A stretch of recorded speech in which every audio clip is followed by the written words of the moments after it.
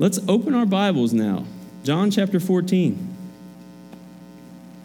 We are going to conclude the 14th chapter of John's Gospel today. And while you're doing that, I'd like to begin by giving you a question to consider.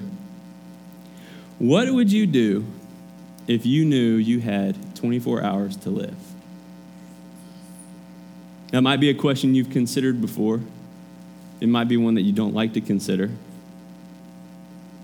But what would you do if you knew you had 24 hours to live? I'll give you a few moments to think that through.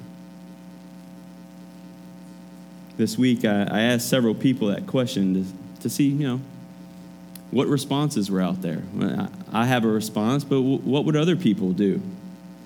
And most, I expected, most mentioned something like spend time with family, spend time with loved ones or friends. Some mentioned that they would pray more. Some said that they would be more intentional in sharing the gospel with specific loved ones that they have. Others said that they would travel and enjoy creation. One serious response was, I'm going to quote it to you, I would do something much different than I would be doing otherwise. I would focus on things that matter and care very little about things I spend most of my time on. In contrast to that, one humorous response was eat tacos. Another was call my boss and let him know I won't be in tomorrow. I asked that question to begin our study because that is the situation Jesus is in. In our passage of study in John chapter 14, verses 25 through 31, Jesus knows that he has less than 24 hours to live. If you recall, we're still in that upper room. He is in the upper room with his disciples. It's the night of his betrayal by Judas. Judas has already been dismissed to go ahead and put that plan into motion. It's the day before he would be beaten, tortured, and killed on the cross. And he knows that it's coming. Jesus knows he has a very long day ahead of him. So what is Jesus doing with his last 24 hours? Well, he's enjoying his last meal with his disciples, his close friends. But he is also preparing them for his departure.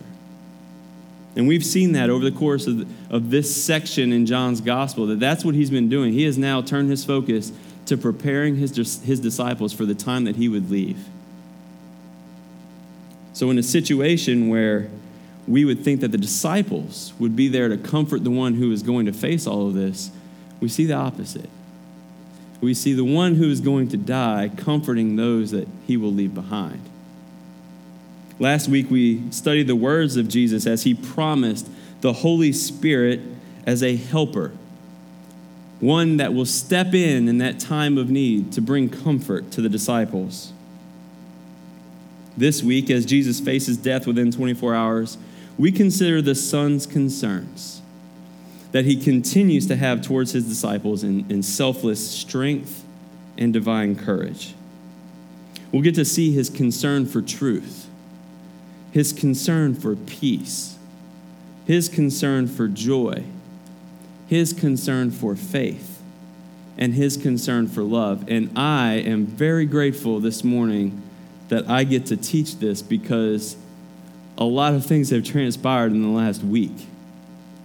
And this is a great reminder, if you have gone through chaotic moments recently, or maybe even right now today, things are at unrest. I hope you leave here encouraged. Because this is such a good reminder to me. We were talking about it in the back. With everything that's going on, I'm so grateful in the providence of God that I get to study this passage. Let alone I get to teach it and preach it from the pulpit, but I got to study it this week. And it all kind of hit me this morning as I was rehearsing. I rehearse just like I do up here. My hands are moving, and Natalie walks in to eat her cereal, and I'm like, I'm still preaching right now. And it's awkward. And she sat next to me this morning while I was doing all this. But during rehearsal, I kept getting reminded, wow, this is timely. Like, I need to know this. I need to hear this morning. So if that's where you are, I pray that you leave here encouraged today. Let's look at Jesus' concern for truth. In John chapter 14, we're going to start in verse 25, and we'll just go through 26 right here. Jesus, continuing that conversation with his disciples, said, "These things I have spoken to you while I am still with you. But the Helper, the Holy Spirit, whom the Father will send in my name, he will teach you all things and bring to your remembrance all that I have said to you." He says these things, and he's referring back to verse 24 when he talks about the Father's word. He said, "These things I, Jesus, have spoken to you, remaining 11 disciples, while I am still with you." Again, implied that there will be a time in the shortcoming. We've seen that over and over recently in John's gospel, that he is leaving. But I've told you these things while I am still with you. But the Helper, and Blake did a really good job last week of defining for us what that means, because that's a difficult translation to the English. The Greek word there is parakletos.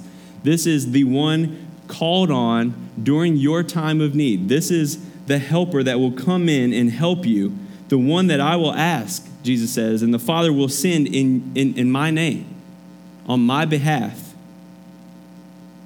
He, and just a slight theological, we'll call it theological lagniappe, South Louisiana. He, the Spirit is a person. I think sometimes we think of the Spirit as an it. It will help me. But the Spirit is a person. He will do two things. He will teach you all things, and he will bring to your remembrance all that I have said to you.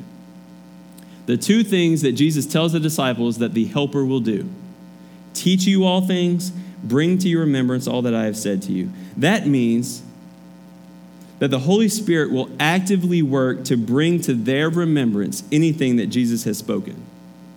Why? So that they would record it. This was something, this scripture that we have was set during that time. When you talk about the New Testament, when you have the disciples that are recording this narrative, this thing that we've been studying for 2 years now, John's gospel, so that the Helper would come, so that they would remember these things and they would write it down. And they did. And the Spirit will teach those same things to the disciples so that they would understand them. And the logical implication there is that through understanding the word, they would be obedient because they love Jesus. Remember, you look at John 14:15. We read that, right? If you love me, you will keep my commandments. Not only that, but the disciples would preach and they would teach that stuff that they now understand because of the Holy Spirit to other individuals. And in that whole process, they would be sanctified. As they depended upon the Holy Spirit to bring to their remembrance everything that Jesus has said, as they depended upon the Holy Spirit to teach them, to help them understand, they would be sanctified in their dependence upon God. I know we celebrated Independence Day last week as a country. But as Christians, we are not independent. In fact, it's quite the opposite. We are very dependent. We are dependent upon God for our salvation. We are dependent upon one another as the body of Christ. We are dependent upon Jesus as the head of the body. This Helper, the Holy Spirit, was absolutely necessary for the disciples to remember and understand the things that Jesus said to them. And we know that even in John's gospel, we've seen already that the disciples didn't understand everything Jesus said at that time. Turn back to John chapter 2. This is after Jesus cleanses the temple. And in John chapter 2, verse 18 through 22, we get to see how they didn't fully comprehend everything. Starting in verse 18 of John 2, so the Jews said to him, "What sign do you show us for doing these things? Jesus answered them, "Destroy this temple, and in 3 days I will raise it up." The Jews then said, "It has taken 46 years to build this temple, and will you raise it up in 3 days?" But he was speaking about the temple of his body. That's so interesting that John is able to write that. Why is he able to write that? Because the Holy Spirit has brought it to his remembrance and allowed him to understand. Look at verse 22. When therefore he was raised from the dead, his disciples remembered that he had said this, and they believed the scripture and the word that Jesus had spoken. When Jesus had raised from the dead, then they remembered. Look at John chapter 12, verses 12 through 16. This is the triumphal entry. The next day, the large crowd that had come to the feast heard that Jesus was coming to Jerusalem. So they took branches of palm trees and went out to meet him, crying out, "Hosanna! Blessed is he who comes in the name of the Lord, even the King of Israel." And Jesus found a young donkey and sat on it, just as it is written, "Fear not, daughter of Zion. Behold, your king is coming, sitting on a donkey's colt."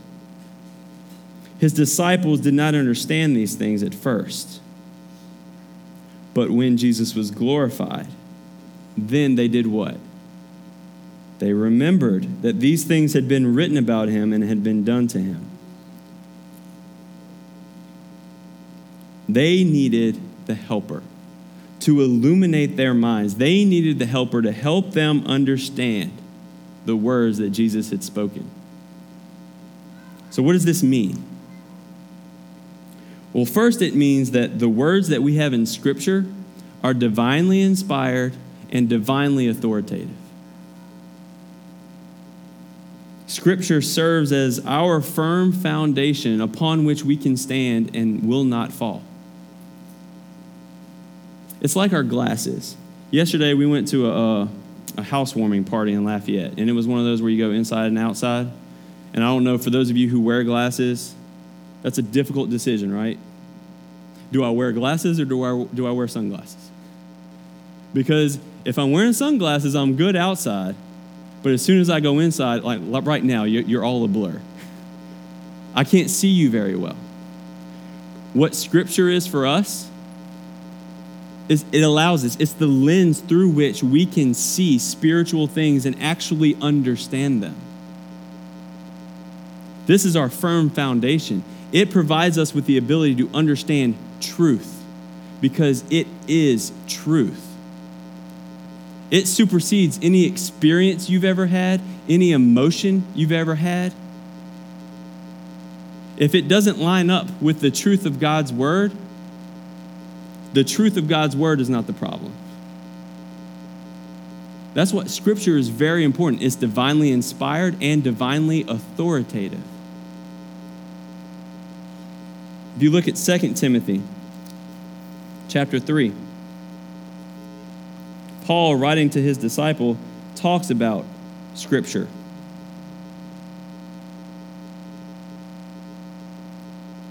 Second Timothy 3, starting in verse 14, "But as for you, continue in what you have learned and have firmly believed, knowing from whom you learned it, and how from childhood you have been acquainted with the sacred writings." There he's referring to the Old Testament.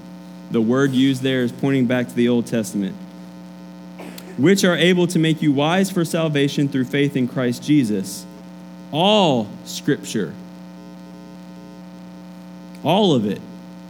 And I'm not going to get into it this morning, but that word right there is graphe. That is, it will point, when you look at other authors in the New Testament, it's going to basically say that all of the New Testament too. All of Scripture is breathed out by God. And it's profitable for teaching, for reproof, for correction, and for training in righteousness, that the man of God may be competent, equipped for every good work. All of Scripture is breathed out by God, recorded by man, but inspired by God.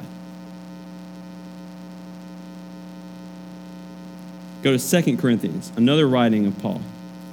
2 Corinthians chapter 2. And you can actually hold your place there for a second. The 2 Corinthians chapter 2, starting in verse 6, Paul here is defending his apostolic message here to this church.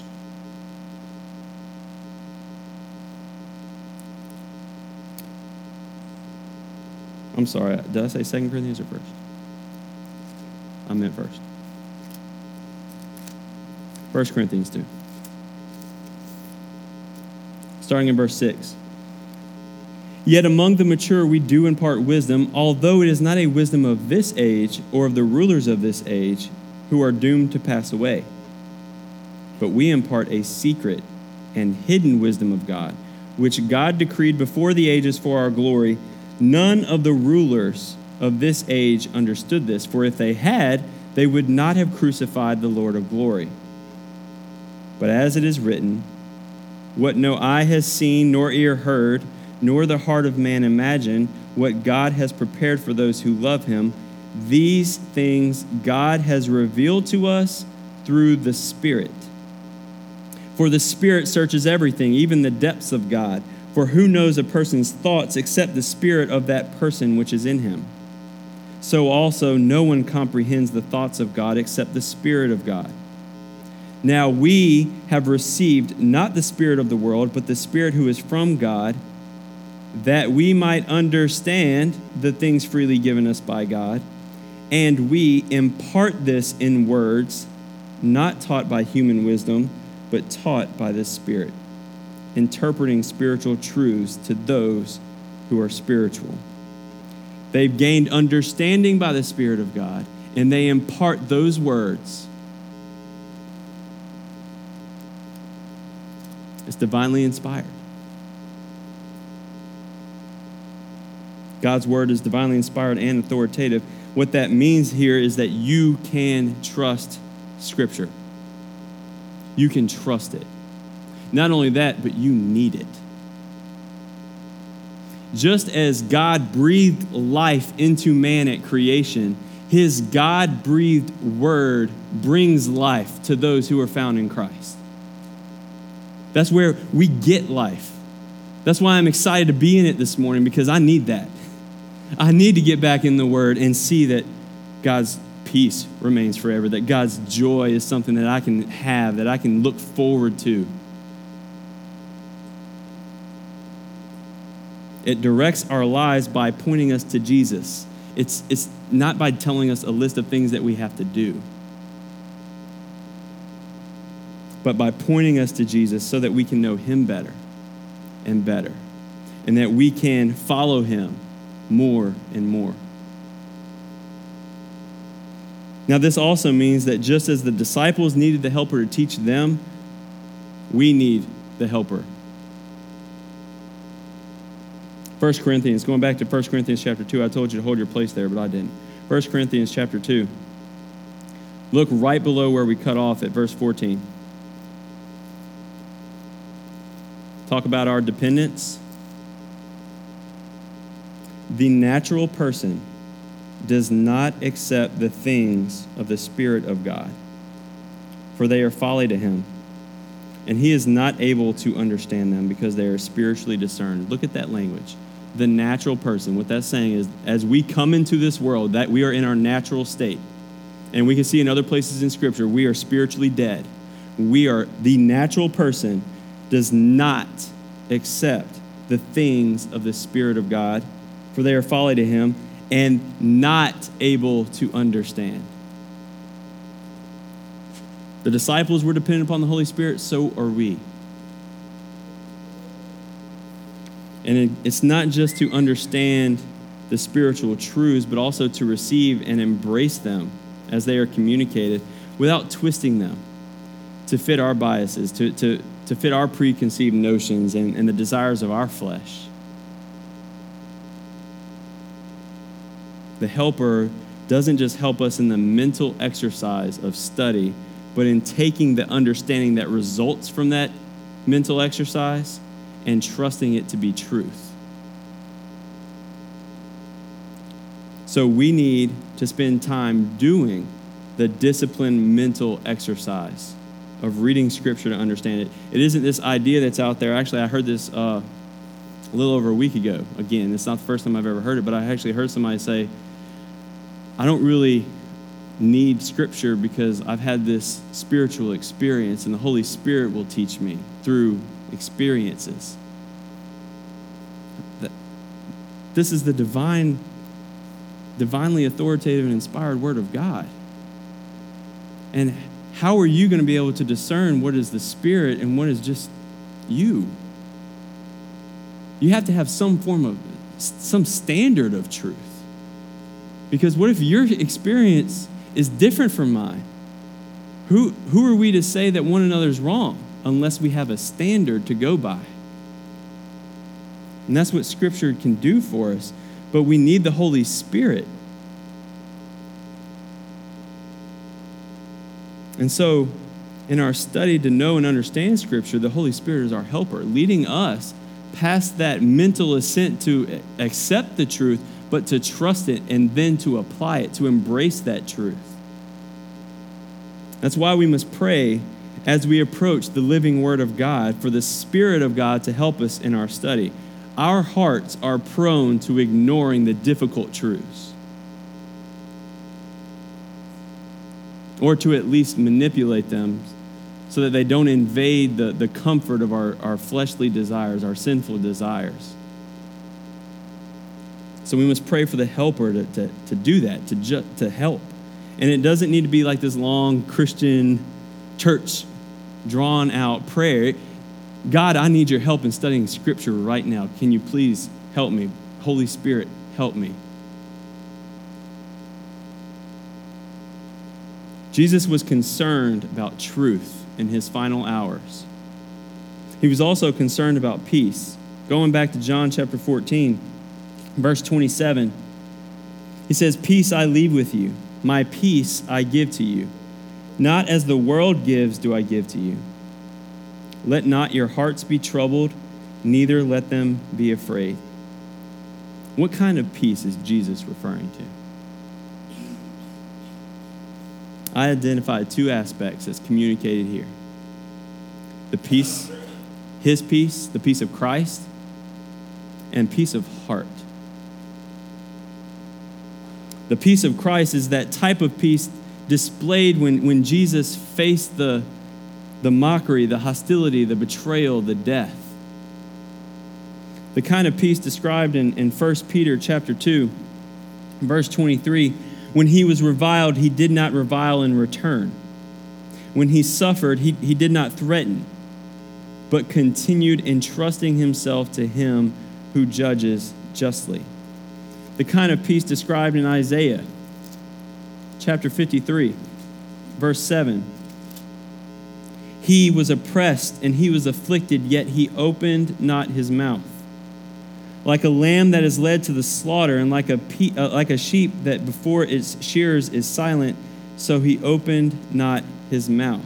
This is not circumstantial peace. This is not temporary peace provided by something like insurance or a retirement fund or reliable transportation or a security system in your home or a wall of protection. This is eternal peace with God that only comes through Jesus Christ.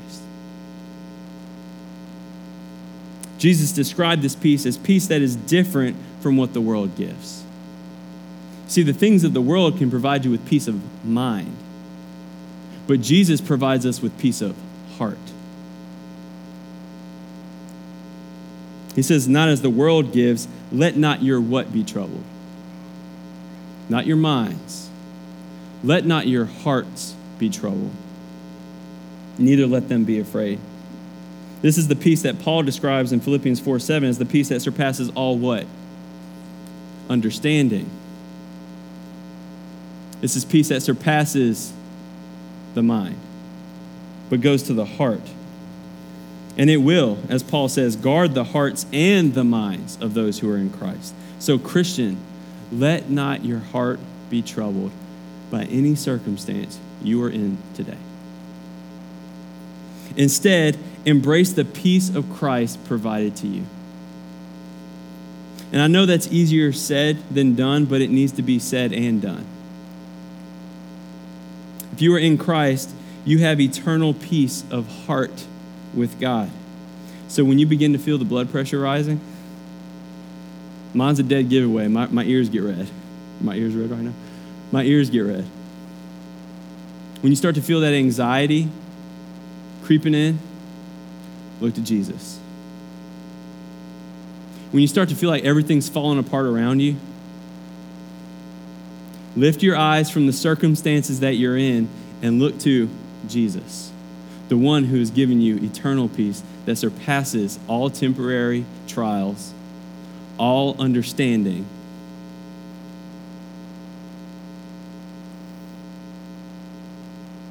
Jesus, within 24 hours of his death, concerned himself with the peace of the disciples and also our peace.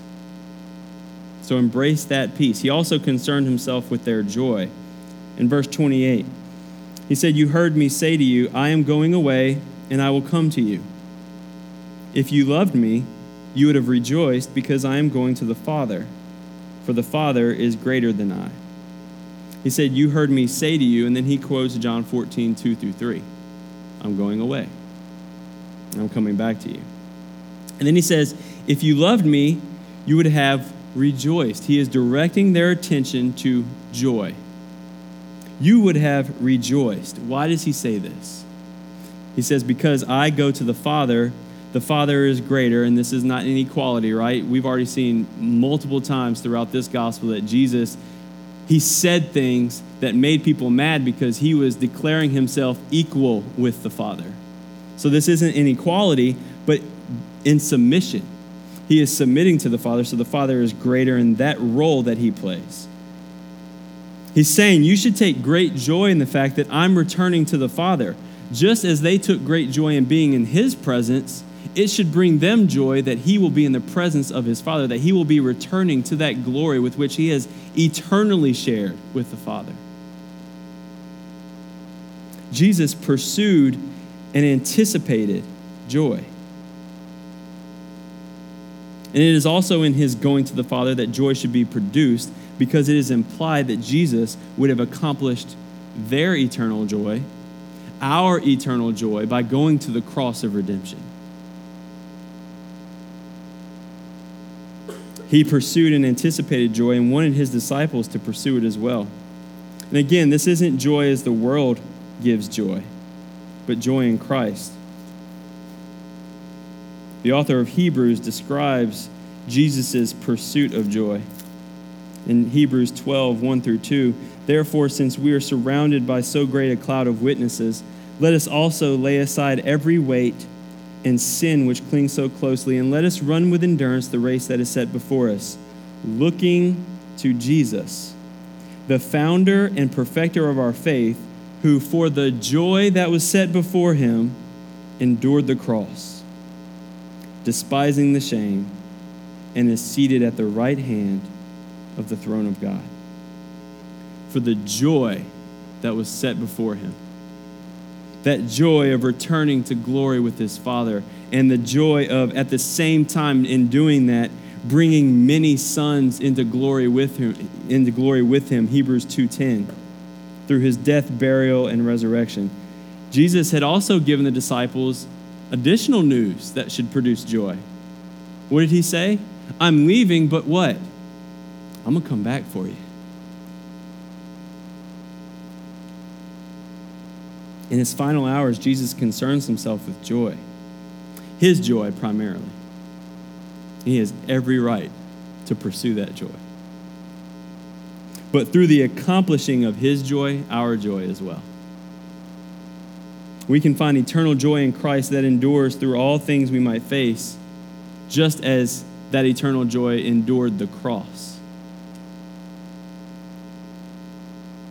So let's look to Christ, the author and perfecter of our faith, in every circumstance, and be filled with the eternal joy that only he provides.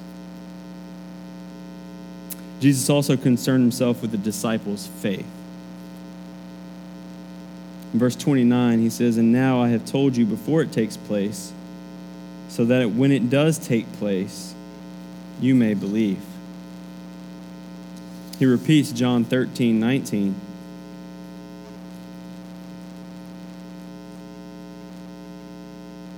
I am telling you this now before it takes place, that when it does take place, you may believe that I am he.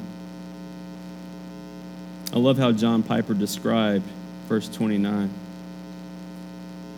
He said, in other words, in addition to all the things that happen to Jesus and all the things that Jesus does, which in themselves would awaken faith, he adds this prediction. He doesn't just experience painful things and do glorious things to awaken faith. He predicts them. And this was the key sentence for me, which means he weaves the thread of sovereignty through his final words. And I think that is why John recorded these words of Jesus. It fits his purpose, right? John 20.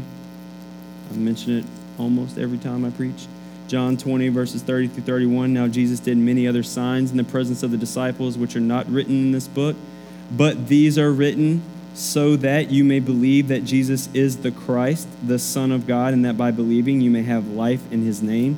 Jesus wanted his disciples to do what? Believe. I am telling you these things so that you may believe when they do happen. Believe that he is the sovereign Son of God in control of all that will take place, so that when it does take place, they don't see him as a victim. You need to know, disciples, what's going to happen and that I know about it. Because when it does happen, I don't want you to think that I'm the victim of those circumstances. They don't take my life, but I lay it down. The good shepherd who lays down his life for the sheep. So that they don't see him as the victim, but they see the fullness of his glory. Glory as of the only Son from the Father, who out of obedience sacrificed himself so that he might bring many sons and daughters into the family, into the glory that he shares with his Father. This was to increase their faith. God's sovereignty should do the same for us. It should strengthen our weak faith. This sovereignty seen here in this gospel should produce at least two results that I was able to identify in our hearts. First of all, we should fall in love with Jesus. This is the sovereign Son of God who was in control of every situation he was in, who at his will could have stopped that process of redemption, not gone to the cross. But he didn't do that. Instead, he laid down his life. He who knew no sin took on our unrighteousness. He bore the perfect, just wrath of his Father on our behalf so that we would be reconciled. And we were given his righteousness. We were declared innocent on that day. Our faith should increase because God is in control. That statement was true in the darkest hour of human history. And so it's true in your darkest hour too. God is sovereign. Nothing occurs outside of his control, and he is working all things according to his will in ways that might be difficult for us to understand, might be difficult for us to accept. But they're all going to lead to the way that he would get most glory. See, God wants the most glory possible. He wants to put himself on full display. And sometimes that may mean I lose a job. Sometimes that may mean for you college people, you just really struggle. What lies ahead of me? I'm in this weird place of life right now. I'm no longer a kid. I'm transitioning to adulthood. What am I supposed to do with my life?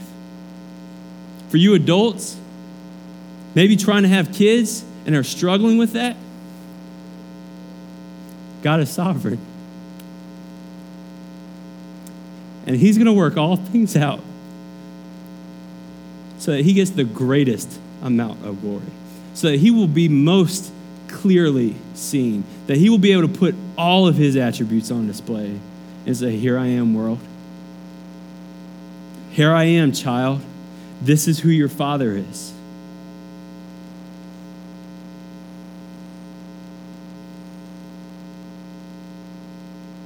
And while it may be difficult now, it all ultimately ends up for our good as well. As we will reign eternally with our Savior, we will be in his presence.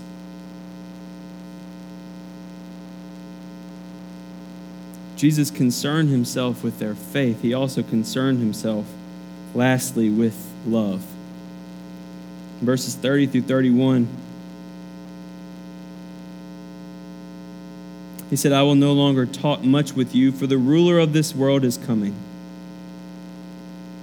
He has no claim on me, but I do as the Father has commanded me, so that the world may know that I love the Father.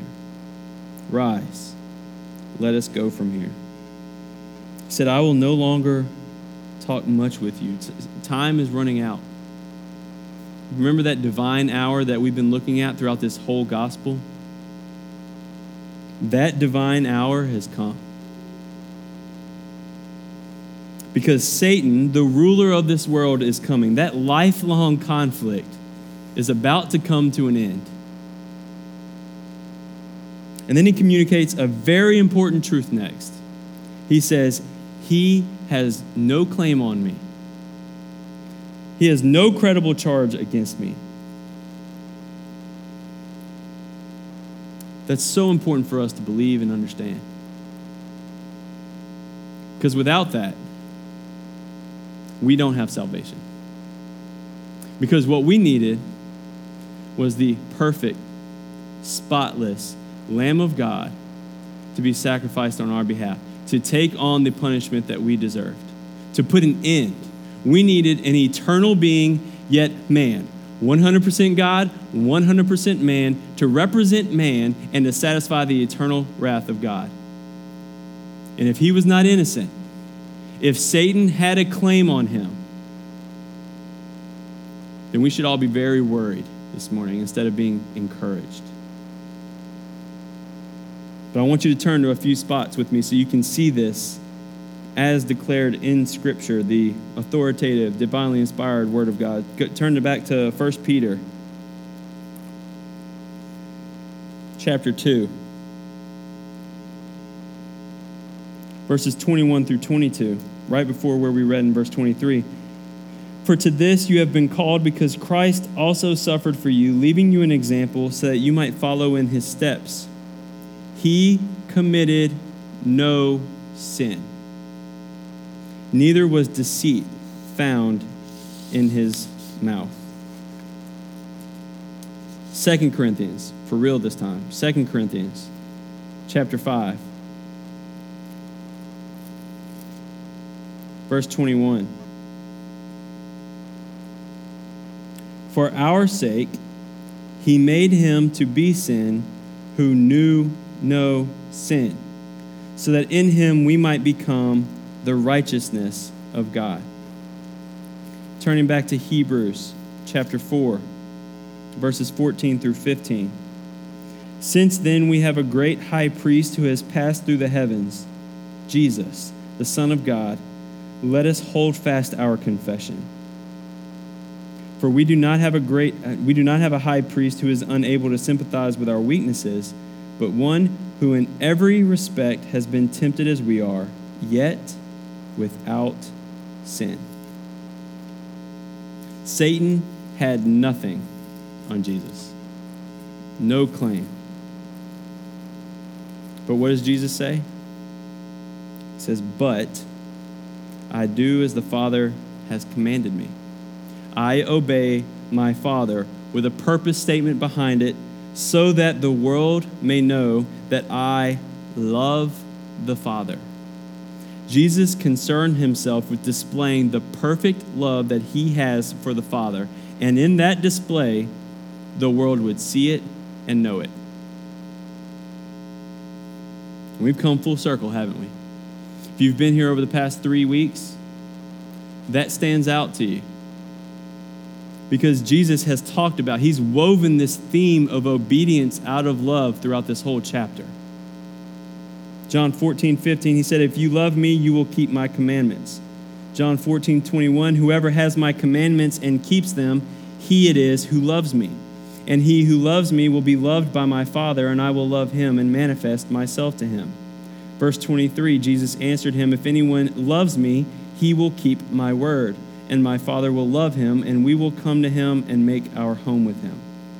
Jesus has been preparing the disciples for his departure and used this conversation to lift their eyes from their perspective of the cross and allow them to see the cross from his perspective.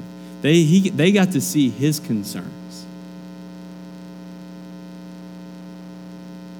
What have we seen? What did he concern himself with? Well, we saw the Spirit of truth given to us to know, understand, believe truth as communicated in Scripture, the God-breathed word that brings life to us. We've seen the peace of Christ given to us that endures all circumstances. We've seen the eternal joy found in Christ's death, burial, resurrection, ascension, and promised return. We've seen the faith that is possible to have in the sovereignty of God. And we've seen the perfect love of the Son for the Father displayed in obedience. So, Christian, rely on the Spirit to guide you, to teach you in all truth in the Word of God. Walk in the peace of Christ that is given to us. Don't settle for peace of mind when you can have peace of heart. Let not your hearts be troubled by the temporary troubles of this world. Pursue joy, but not as the world defines it, but joy in Christ's work on our behalf. Look to Jesus for your joy and satisfaction, because nothing else and no one else can provide you with that. Trust and exercise faith in the sovereignty of God when everything feels like it's falling apart and Satan is ruling the day.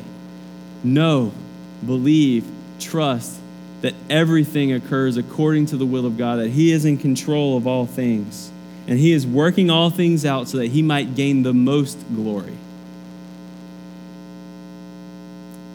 And allow that to increase your faith in him.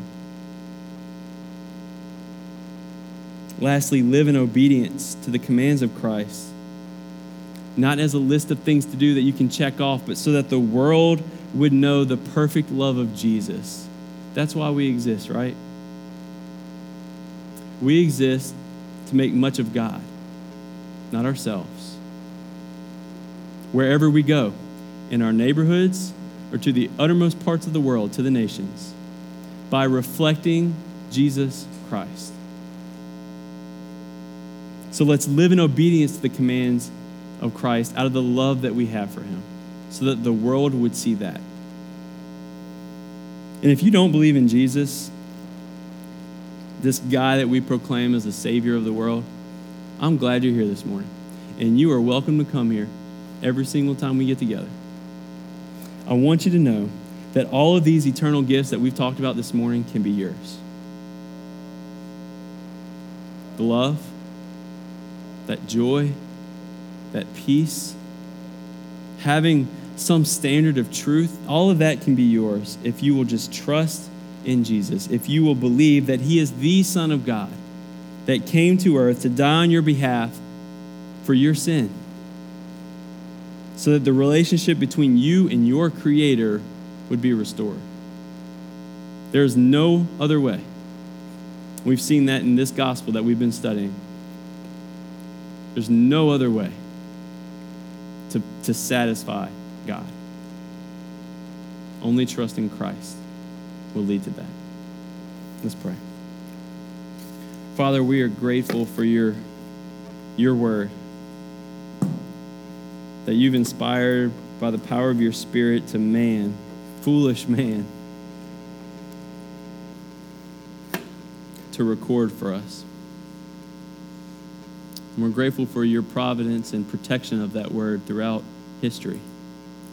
So that here in 2017, a group of people from Southwest Louisiana could get together and find life in that word.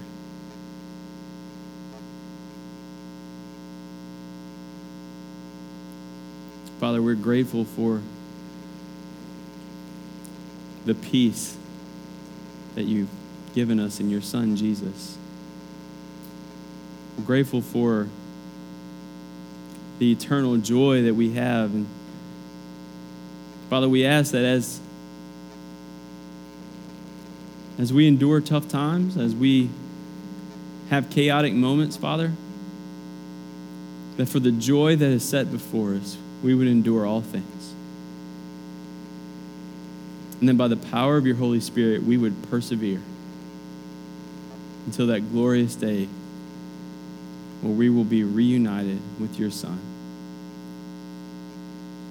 Father, we ask you to increase our faith and trust in you, in your sovereignty, that you have everything under control and that it's not about us, it's about your glory.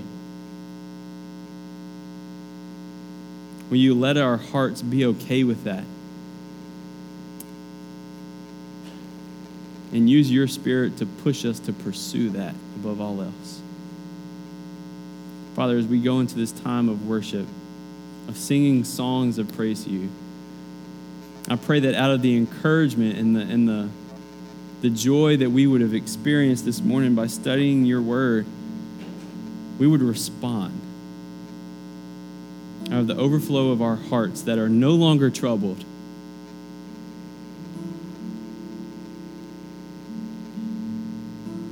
Sing praises to you. Father, we ask you to glorify yourself in and through every one of us. And we submit to your authority. We submit to your will. Whatever that looks like, Father. Glorify yourself. It's in Jesus' name we pray, and by the power of the Holy Spirit.